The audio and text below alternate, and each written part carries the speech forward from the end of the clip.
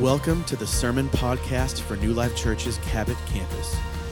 We are located at 3400 West Main Street in Cabot, Arkansas. Our service times are Sundays at 9 a.m. and 11 a.m. To find more information about what we believe, upcoming events, and more, please visit newlifechurch.tv, or you can text the word Cabot to 88,000. What are the essentials of life? And what that would look like, depending on who you ask, it may be different. But for us, as Christ followers, as believers. So kind of set that up last week. This week, I want to talk about prayer. Now, before you start tuning out from what I'm going to say, because some of you are like, man, message on prayer. Yeah, you're right. This message could be really boring unless you go home and apply what I'm getting ready to teach you. Because if you apply it, I promise it won't be boring. I promise it can change your life. I really do, because I know it changes mine daily. But here's a thought. How many of y'all would agree on some level you're a little bit concerned with the state of our nation? Anybody in the house just a little bit concerned with the state of our nation? Okay. But here's a question. How would our nation look if every believer prayed like you prayed? Like if your standard of prayer was the standard of everybody in prayer, if all the believers prayed the same way that you pray, how would our nation look then?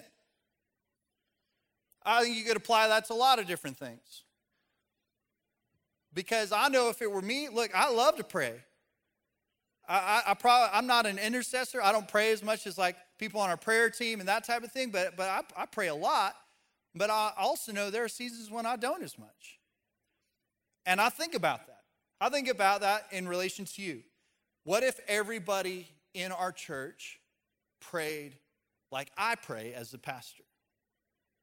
How healthy is it going to be? So I think it's something to consider. A couple weeks ago, I posted that our family lost our pet, Holly, our little dog. Got hit by a car.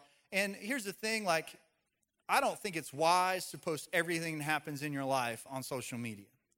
But every once in a while, you know, it does help to get some support. It helps to get people thinking and praying about something that's going on in your life. And so I'd say be wise, but I decided, hey, we got some friends, we got some people, and my family's hurting. My kids are hurting. I'm hurting. I like that little dog. And so I posted, just that we lost her. And I will say that, the notifications started coming in. Now, I don't have mine like my phone doesn't ding every time I get a notification on social media. But every once in a while, I would go and I'd see the little notification bubble. And it was like every time one of those came in, I felt encouraged. It's like it's one more person that they're at least aware, but so many people saying, praying for you guys, thinking about you, praying for you. And that was encouraging. But here's the question. How many notifications is heaven getting from you that you're praying? Like, if heaven was looking at your prayer life and a notification bubble of how many times you're seeking the Lord, having conversation with him throughout the day, dialogue, how many notifications is heaven getting? Not just for your life, but for people around you, just on a daily basis. And is it throughout the day? I will say this. I haven't recently caught myself thinking or even praying anything like this. Thank you, Lord, for the direction our country is headed.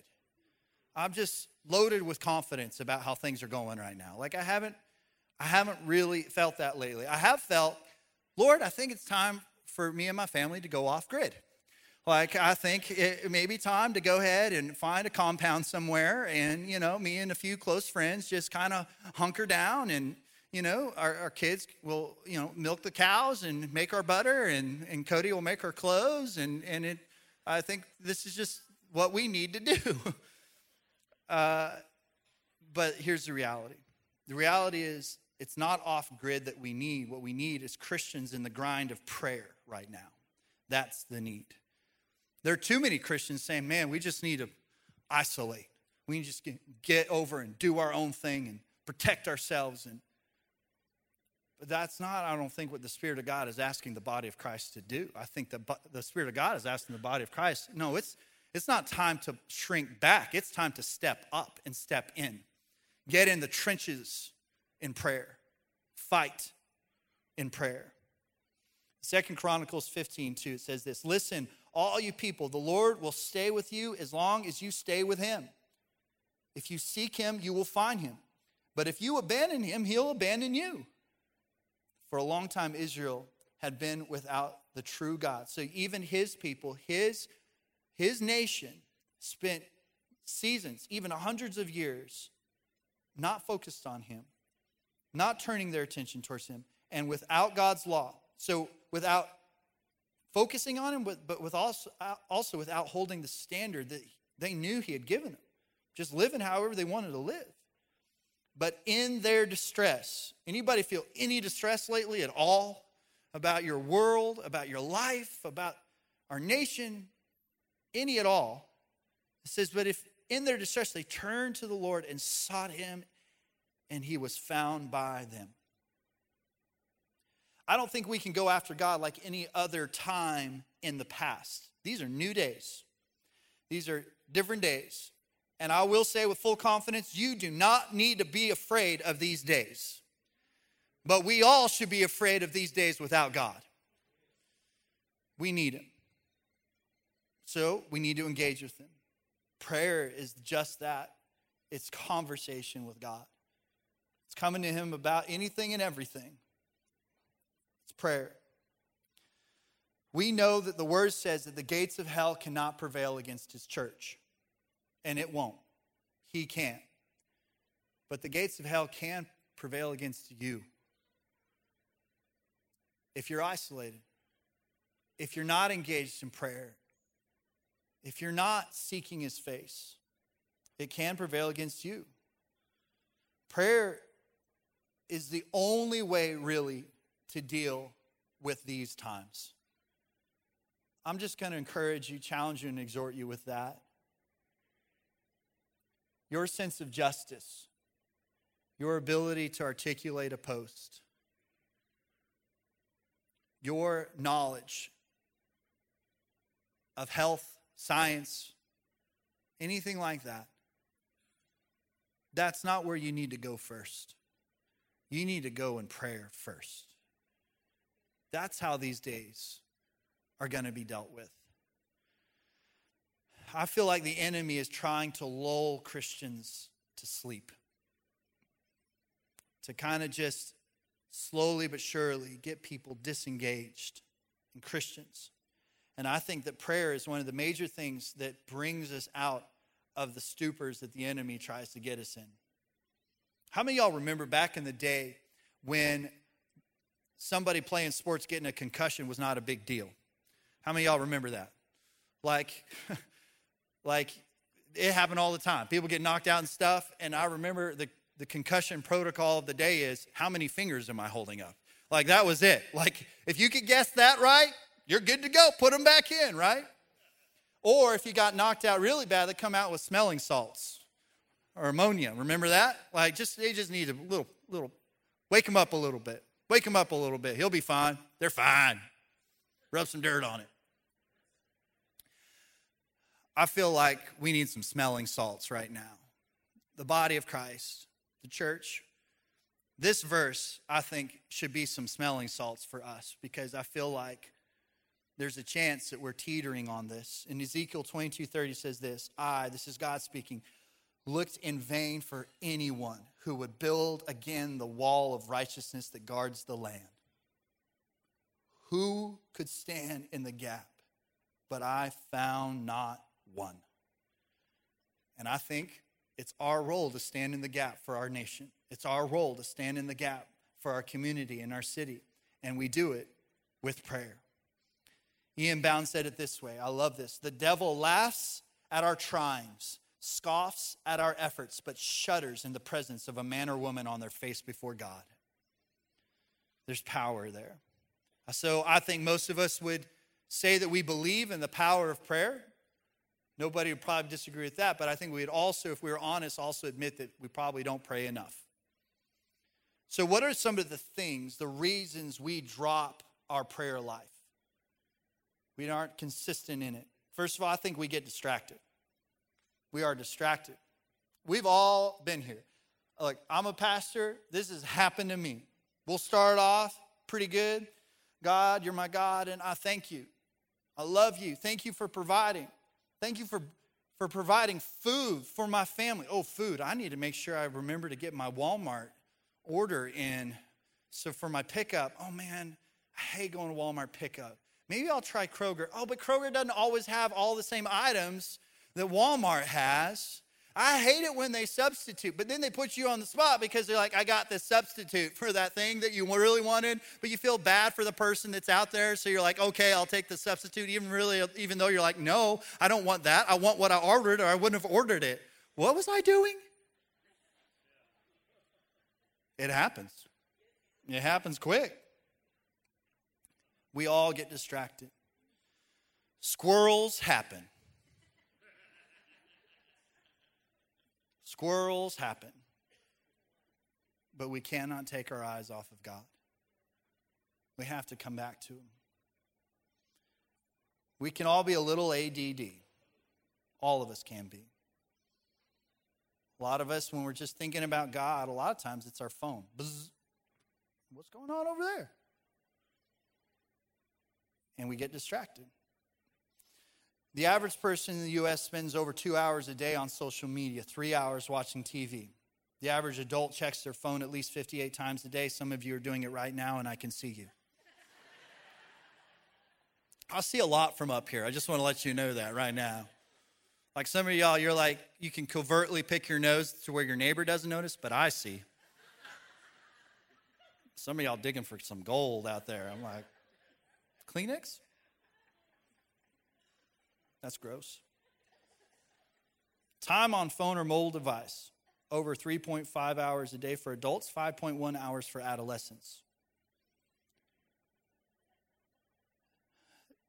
How many of y'all know this can be a problem? A little distracting. It's funny, during the first service, our 9 o'clock service, right in the middle of worship every week, and it's because I haven't turned it off, because I keep forgetting to turn it off, I get a notification about my screen time for the week. So there's this ironic dichotomy of both conviction and condemnation in that moment, right? Because I'm worshiping, so I should be focused on worshiping.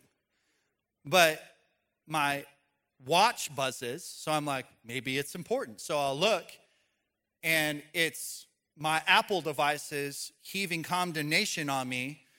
They're like, your screen time was up 45% this week, you loser. Get a life. Do you have any friends?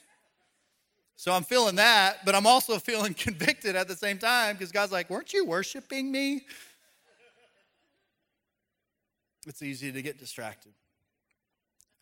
And I think that we have to be very intentional about removing those distractions. Because here's what I'm convinced of. I'm convinced that for most of us, the lack of prayer in our lives is not due to the lack of time, it's due to the abundance of distractions. So I think if we remove some of those, we probably pray more. Number 2, we're drained. It's another reason why. We're drained. We're just tired, wore out.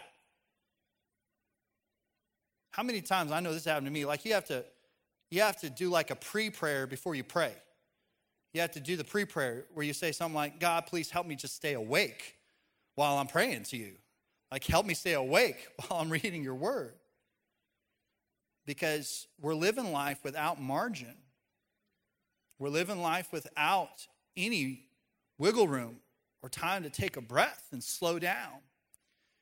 And we love the Lord, but man, when you're trying to add the Lord to an already full stomach and full schedule and full everything, I think you're going to be tired, exhausted, and it's going to be difficult for you to desire to be in that place. Too many times I feel like prayer happens because we have a spiritual need, not because we have a spiritual desire. In other words, We're looking for a spiritual solution to a problem that's happening in our life, and that's the reason why we're praying. Not because, man, I just love the Lord and I can't wait to be in his presence. I can't wait to spend some time talking to him and then learning how his voice sounds, what he wants to say, what he wants to reveal through his word. It's only out of an overflow of that kind of relationship that you're going to have energy to do anything in life, honestly. I think the reason why so many people get back from vacation more exhausted than they were when they went on vacation is because they're looking at the vacation to be the solution to why they're so exhausted and wore out. But in reality, they're exhausted and wore out because they were created first and foremost for an intimate and personal relationship with Jesus. And because it's not happening in a healthy way in this give and take relationship between us and God, we get exhausted. We're drained. We can also just get doubtful. We're doubtful. Like, I think if we all really believed that our prayers are truly heard, then we would get into prayer faster and more often. If we just had that confidence. But I think a lot of times one thing leads to the other. It's like, well, I don't have a lot of consistency, and so I have doubt because you have a misunderstanding of the heart of God, and you think he's disappointed in you because you haven't been spending time praying and spending time with him, which leads us to the last reason why our prayer drops off. We're distant. We are distant, not God.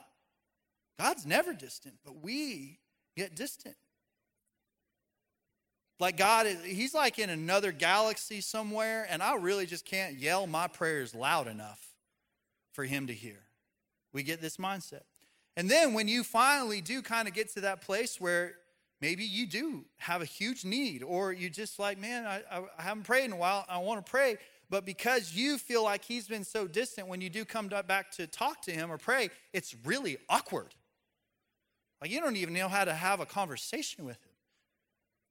It reminds me of this scene in the movie Meet the Parents where the main character tries to pray, and it's really clear he never prays because it's the most awkward moment.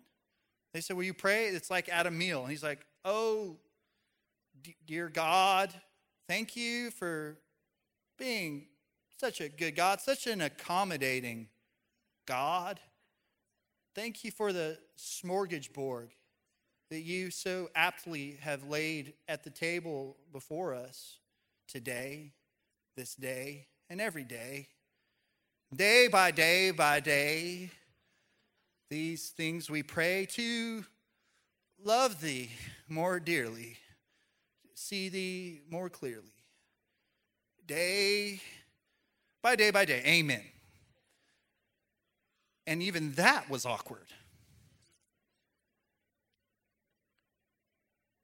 We drop off in prayer because we feel like, man, if I haven't done this in a while, if I haven't been doing what I should be doing, I'm going to have to really have an articulate, well-defined. I'm going to need to go read some old King James version of the Bible to figure out where to put all the these and thous if I'm going to come back to talk to God.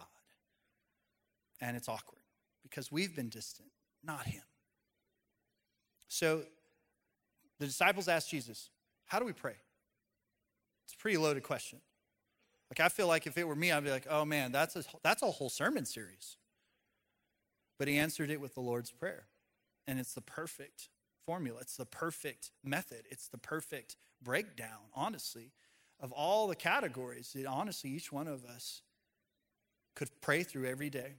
So let's look at one account of it in Matthew chapter 6, verse 9. It says, in this manner, or another way to say it is method, in this method, like not that it's the only method, but this is a method. Therefore pray, our Father, which art in heaven, hallowed be thy name.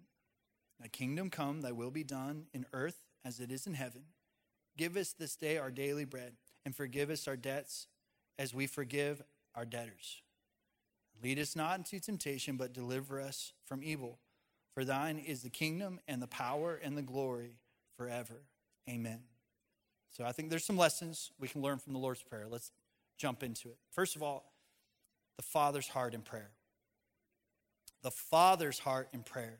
Our Father, which art in heaven, hallowed be thy name. This is so important because so many of us, the reason why we struggle in prayer is because we really don't see where we stand in relation to God. We don't see that he sees us as his kids. He loves us as his kids. He accepts us as his kids. That in remembering the cross and remembering what Jesus did, that because of him, we can call him Father. He's our Father. He is a Father and he's holy. And the fact that he's a good Father who is also holy is so humbling and creates so much gratitude because we don't deserve it. But he sees us as his kids. In Romans 8:15, I love how this breaks it down. So you have not received a spirit that makes you fearful slaves. You see, if you don't understand how God sees you, you'll think that he's just lording over you instead of being invited as the Lord in your life. He'll think he's this cruel master that's mad at you really quick when you mess stuff up. But that's not the spirit that we've been given. Instead, you've received God's Spirit when he adopts you as his own children. Now we call him Abba, Father. In the original language, this is the most intimate and relational term given for God. The most personal. Abba, Father. For his Spirit joins with our spirit to affirm that we are God's children.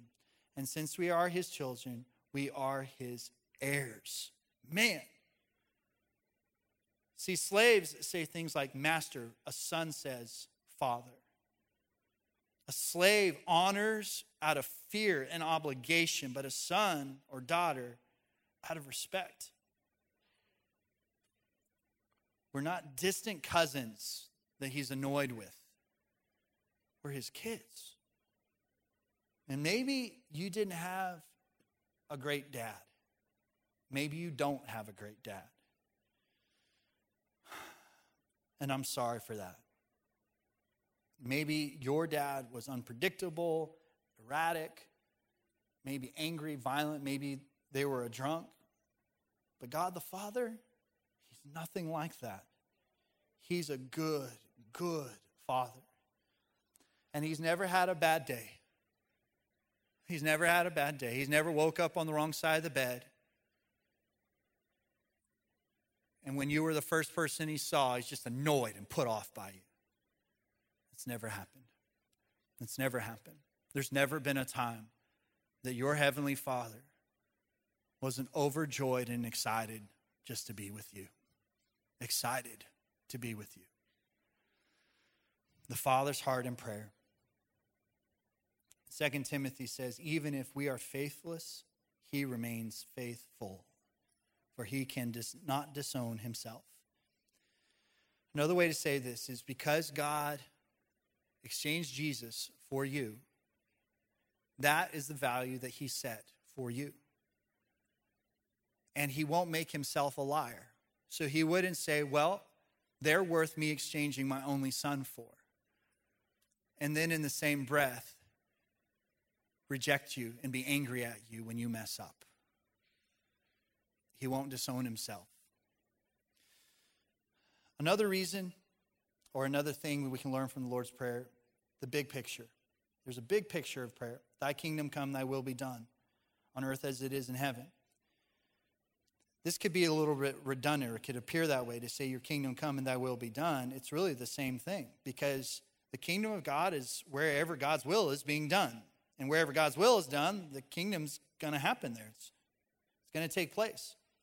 So, if God's will is being done in your family, in your relationships, in your marriage, your church, work, nation, our state, then his kingdom, the kingdom of God, will be there. And vice versa. And prayer reminds us of God's perspective. That he has divine plans.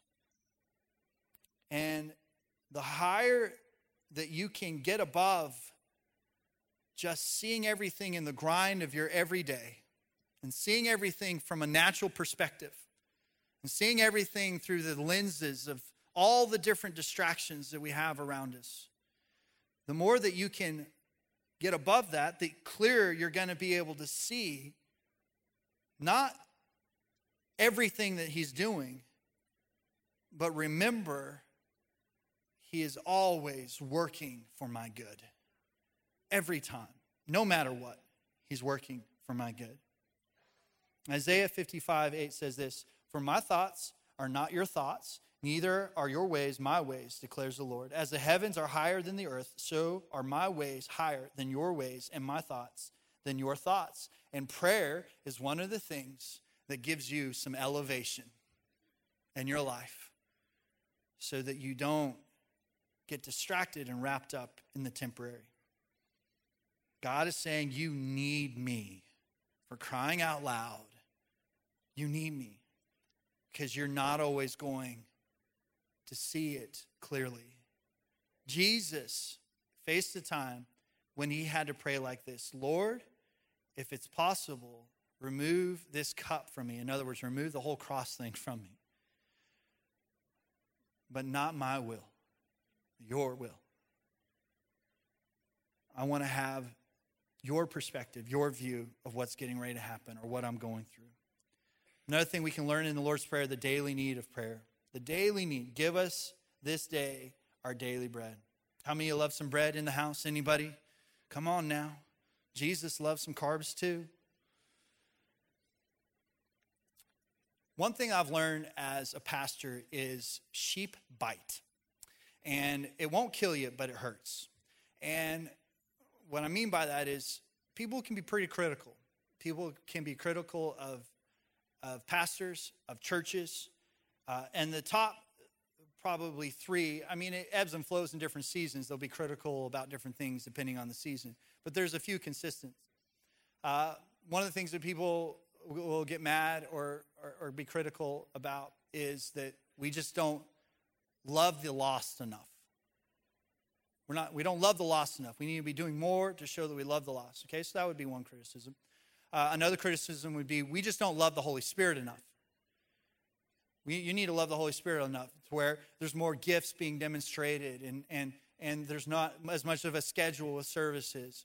And then a third major criticism is you guys just don't teach the word enough. And what they mean by that is deep teaching. We want deep teaching. And as far as I can tell in the word, my role is to teach you to feed yourself. If you create a dependency on church to get filled up, Monday's coming. And so's Tuesday. And so's Wednesday.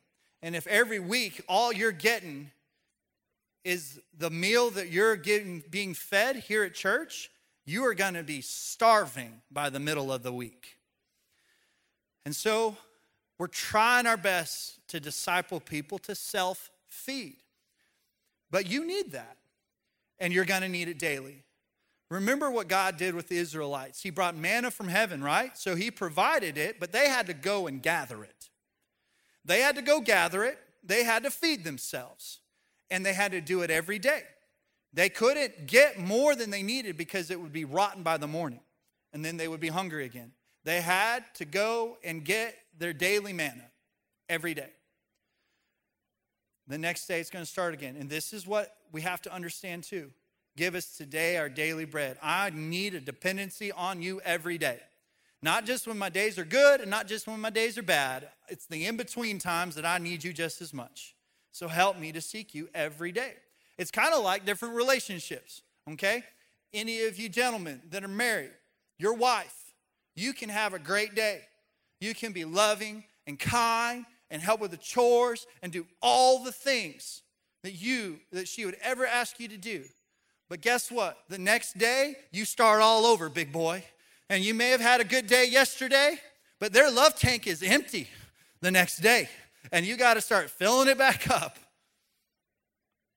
Well, we have that same need. All of us have that same need to get our daily bread. Okay, so this is talking about two things.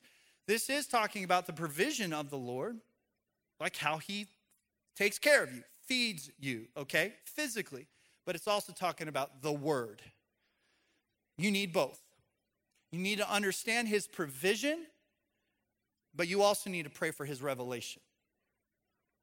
You got to have both of those things. So give us today both what we need. You're going to take care of us. We trust you for that.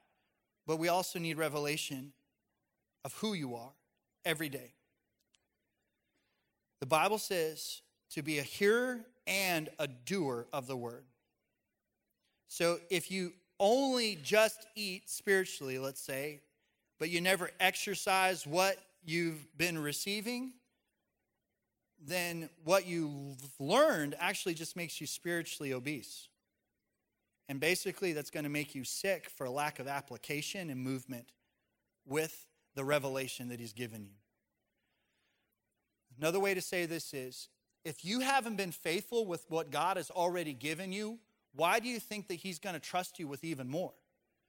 If you haven't been obedient with the daily bread that he's already given you, why do you think he's going to give you even more? Be faithful with the daily bread. Also, the Lord's Prayer helps us with the repentance of prayer. Repentance of prayer. And forgive us our debts as we forgive our debtors. That word "as" is really important. I think it's important that we ask God to forgive us, but I think it's also important that we forgive and release others. Okay, so I think this Sunday is the first time I've ever communicated this on a Sunday during a sermon, but I want to give you something. This is a great takeaway. I would encourage every person in this place, sooner than later, to go and get some paper. And I want you to sit down, and I want you to first start by praying and asking the Holy Spirit to come and give you some revelation. And what you're asking him to reveal to you is you're asking him to reveal every person that has ever hurt you in your entire life. Ask him to bring to mind every name, and I want you to start writing those names down. And as you write their name down, I want you to also write down what they did to hurt you. And I don't care how long ago it was. It may have been in kindergarten. And you may not remember their whole name, but you're like, there's that kid in kindergarten. Just write down kid in kindergarten and write down what they did. They called me that name. It hurt my feelings. It hurt me. And I want you to go through and I want you to make a list of every single person that's ever hurt you. Some of you are like, that's going to be like 10 pages. Keep going. Keep writing it down. Get it all down. And once you're done making the list, you're going to go back to the beginning of the list, and you're just going to pray this simple prayer. Father God, in the name of Jesus, I forgive and release. Then you're going to say their name, and then you're going to say for however they hurt you. And then, Father God, I also forgive and release so-and-so for this. And I forgive and release so-and-so for this. Why? Because the enemy is leveraging the hurts and offenses of your past to keep you moving forward from what God has for you next. And one of the things that I hear and see over and over and over again, I will meet godly people that say, Pastor James, I just don't get it. I feel like I'm doing everything I can to have a strong relationship with the Lord, but I feel like my prayers and my life, my devotional life is hitting a ceiling and I can't move forward. I'll ask them, is there anybody you haven't forgiven? Is there anyone you haven't walked out forgiveness with? And before you know it, that's exactly the issue. Why? Because of the "as" in that verse.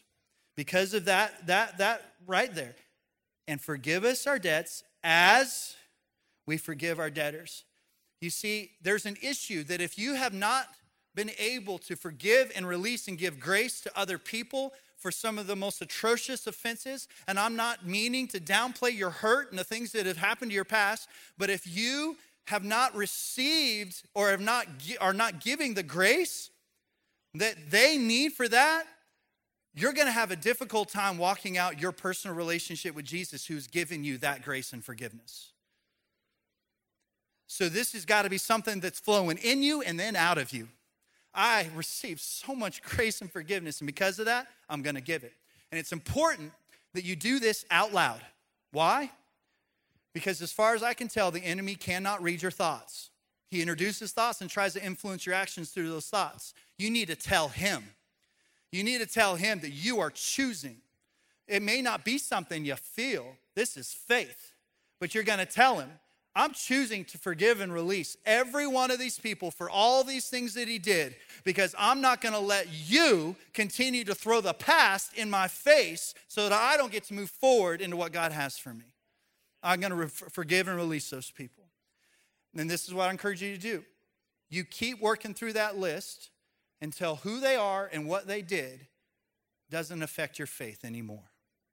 It's a memory, but it's a testimony, not a sad story. It's a testimony. But God, yeah, they did that. You know what? It doesn't have to keep hurting me. It doesn't have to keep affecting me. That's for free. I'll throw that in for you guys today. Sorry, that's probably a bad joke. The repentance of prayer. So here's the deal. If you have a genuine relationship with the Lord, sin may not damage your position with God, but your sin will damage your relationship with him, because it'll affect your ability to have confidence to approach him. It'll get your mind in a bad place. Not just your sin, though, but also how you handle the sin of other people. Both those things. They don't affect your position with God, but they'll affect your daily relationship with him. Okay? Also, the protection of prayer. And lead us not into temptation, but deliver us from the evil. And we need to pray protection from the enemy. Sometimes the enemy is busy, and he's messing stuff up. And we need to pray protection over our families. We need to pray protection over our businesses. We need to pray protection over our kids when they're going to work, over our marriages, our nation. We need to remember, though, who the real enemy is. There are so many people just fighting people. But the word says you don't wrestle against flesh and blood. Okay, so spiritual warfare could be a long series too. I want to just give you the basics. Because of what Jesus did, because we are heirs and have the same spirit that rose Christ from the dead dwells inside of us. Because of that, we have the same authority over the enemy that Jesus has. We have that authority through Jesus. And so often the enemy is just eating your lunch. And the thing is, you're just trying to wrestle with it up here. But remember, he doesn't read your thoughts. So what you need to do is you need to speak it, and then you need to do it. You need to speak it, and then you need to do it. You need to find a verse that you're going to stand on that declares the truth of who you are, who you belong to, and what authority you stand in. And you need to speak that, and then you need to do what you just spoke. If you just speak it, but then your actions don't line up with it, you lose the authority. You won't be able to say, man, I thought I did that, but then I went right back to sinning. I went right back to those old habits. I went right back to those things. Well, yeah, of course it didn't work. The enemy will just laugh at that. It's like, well, you say one thing, but you do another. So you don't have real authority. But if you will speak it, and it's just this simple. It's just this simple. You just need to say the name of Jesus. Because at the name of Jesus, every knee bows. Every tongue will confess at the name of Jesus. Above and beneath, every spiritual force has to bow at that. And you just let the enemy know, no, this weapon that you formed against me will not prosper. In Jesus' name, leave me alone. Say it, and he'll do it.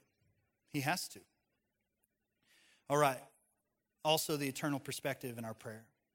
Verse 14, for thine is the kingdom and the power and the glory forever. Amen. This is just where we recognize and we're declaring God's praise, how big he is. And we thank him for eternity. He's sovereign. He's all powerful. He's all knowing. And we just praise him for that. It's recognize that we need to think about eternity and how we live, how we interact with people. real quick. This church was not established or founded on a cool worship band, although we have a pretty good worship band. It wasn't established or founded by creative marketing or by buildings. Our church was founded in prayer. It's founded in prayer. And the reason why we spend this time every year is we want to make sure if we're going to if Jesus is not if he doesn't come back, if he's going to give us another year, it's going to be founded in him. It's going to be founded in prayer. It's going to be dedicated in him. Amen. Let's close our eyes, bow our heads. You may be here today, and when I was talking about the idea of God being a good father, a good dad, the concept and the idea that you are truly his kid, and maybe you've never truly felt that, you've never understood that, or you've never accepted it. You have the ideas, the knowledge of what it means to be a Christian, but to you it's really more about religion than it's about relationship. Like you come to church, you do the church thing, and maybe that's been you your whole life, maybe decades. You've gone through the motions. You've done all the things that you feel like you should do as a Christian. But the truth is, you've never truly surrendered to him. You've never surrendered to him. You've never given your life to him. You've never said, I want you to have control. And because you haven't done that, you've never really felt that he is that good father, although that has always been his heart for you. His heart has always been, man, I just wish they knew how much I love them, that I accept them. I got a plan and a purpose for them. And so maybe you did that before, but you've been in a long season or even a short season where you've been away from him, you've drifted, and you don't feel any confidence about how you stand in relation to a good father.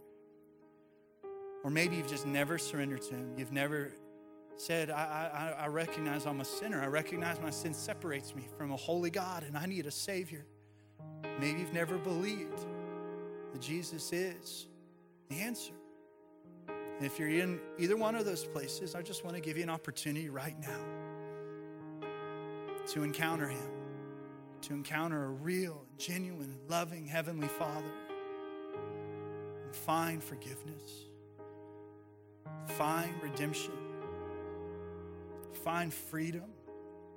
If you're here and you know you need him, you're away from him, I'd love to pray with you. And I'm just going to ask everybody, just let this be between them and God. But if that's you, I'd love to lead you in a prayer. I want you just to put your hand up right now across this room. As soon as I see your hand, you can put it down. I'm not going to try to embarrass you. You're just admitting it's me. Yes, ma'am. Anyone else? I'm away from Jesus, and I need it. I need a relationship with God. I have no confidence about my eternity in heaven. I need it. I'm ready to call on him. Anyone else? Okay. Yes, sir. Anyone else? I'm ready to surrender my life to him. Okay. Father God, I thank you so much for those couple of hands. I know them raising their hand is not what gets them saved, but it's them just physically saying, this is where my heart's at. So thank you, God, that you're here to meet with them. And if you raise your hand, or maybe you didn't, but you know you need to come to him. You need to commit your life to him. Just say a prayer, something like this. Say, Jesus, I need you. I believe that you paid the price for my sin, and I ask for your forgiveness. I believe that you rose from the grave, and when you did, you defeated my sin. You defeated death itself. And I know that because you rose from the grave, I have the hope of heaven and eternity, but I don't want to just wait on heaven. I want to live my purpose in you now. But I know that the only way that's going to happen is I can't be in control. I've got to surrender. And so I do. I surrender to you. And I repent. I turn away from how I've been living or living the way the world wants me to live. I want to live according to you, your plan, your purpose, your word. Help me to do that by the conviction, the power, the guidance of your Spirit, the standard of your word, by the strength and encouragement of the body of Christ. I I surrender my life to you, Jesus. Thank you for accepting me and loving me and helping me become the person that you've called me and created me to be. To you be the glory forever and ever. Father God, I thank you for those couple of people that's made that decision and said that prayer. I would encourage you, if you made that decision, be bold about your faith. Tell somebody that you committed your life to Jesus. I'd encourage you to go public with that decision through water baptism. We got an opportunity this next week. Father, thank you for them. Thank you for this opportunity that we have going into this week to spend some time focusing on you. I pray that you would meet with us.